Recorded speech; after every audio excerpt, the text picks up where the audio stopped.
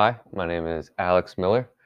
Um, Today is February 10th. Sadly, this podcast will be, I think, 3 days late because I'm at my house dealing with COVID and some other crazy, crazy stuff that's going on in my life. But let's get to it. So, this is my introduction to Alaska and how it's impacted our country and the overall benefits and even some of the downsides that it's given us over the years of its existence and our ownership.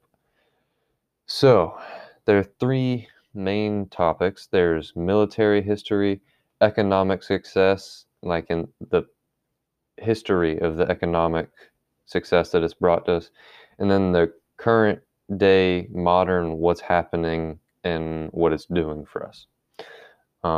And for me, I think the military history is the most important because it serves a really big part of defining it had a really big part in World War II and, how we are as a country and it protected us. And so let's get into it. So from the very beginning, from when we first purchased it, we sent in a fairly large amount of military presence and we bought it from the Russians. And we didn't immediately kick out or remove any of the natives.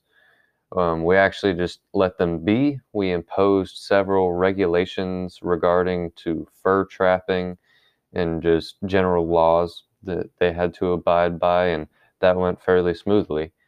Um, and from the purchase date to up until about World War II, um, it didn't do much. So the military that was there went on multiple expeditions and did a lot of uh, groundwork and set out the foundations for the success of Alaska. So they built a lot of roads and bridges, and they set up multiple easily gatherable maps to navigate, and it was really great what they did.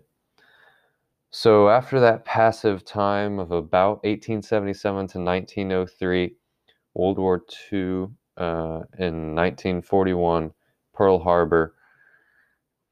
After that happened, there was one main one, but multiple airstrips and airfields were set up, and we had a very large, very strong Air Force presence in the islands and outskirts of Alaska. And those airfields actually no, I wouldn't say saved, but they helped us, and it showed that we were like not to be messed with, and it was credited with keeping us from being attacked by aerial means during the World War.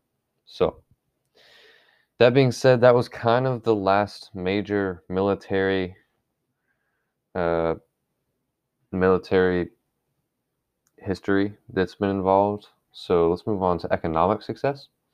When we first purchased it, it was dubbed Richard's Folly, and a lot of people were like really pretty upset that we purchased it, and they thought it was a big waste of money.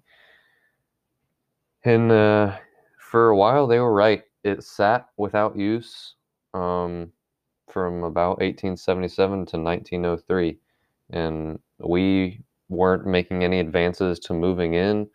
Nobody was really doing anything with it, so the local economy was almost non-existent. But then, after the gold rush happened, or right as the gold rush happened, the roads and bridges that the military had previously built made it so much more appealing to the everyday person who was just trying to make a living and thought that the gold rush was the way to go.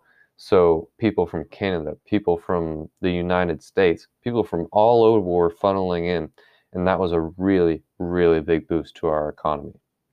And it introduced other activities and exports such as logging and fossil fuels and oil and all that stuff, but we'll get into that later. Um, but yeah, it's a really big deal that the gold rush happened and brought everybody in. And some of the current day benefits and successes and kind of what's going on now. It's a large scale oil and gas industry mining out there and the fossil fuels, and it's a big export for Alaska, and it's just making great economic status over there, and it's really good for us. We had the initial gold rush, but even now, we still have a large precious metal industry going on. There's multiple shows on the History Channel where you see the big gold mining rigs. It's still out there. It didn't just die away. It's just less profitable for everyone. Logging stuck. That's a really big export of Alaska. There's just so much untouched wilderness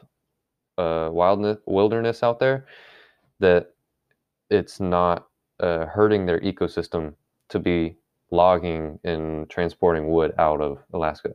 And finally, the tourism sector is very, very popular in Alaska because, like I was saying, the wilderness is just, it's untouched. It's out there and it's beautiful, and there's multiple other things to do out there. They got the gold rush stigma that still sticks to them. So it's really cool what's going on out there. Some of the resources that I used, I found on the internet.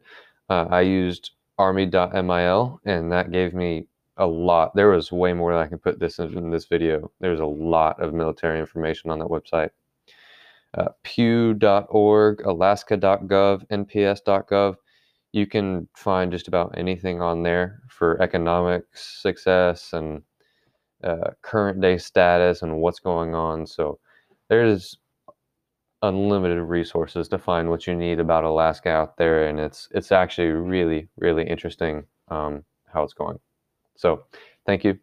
I'll see you in the next episode.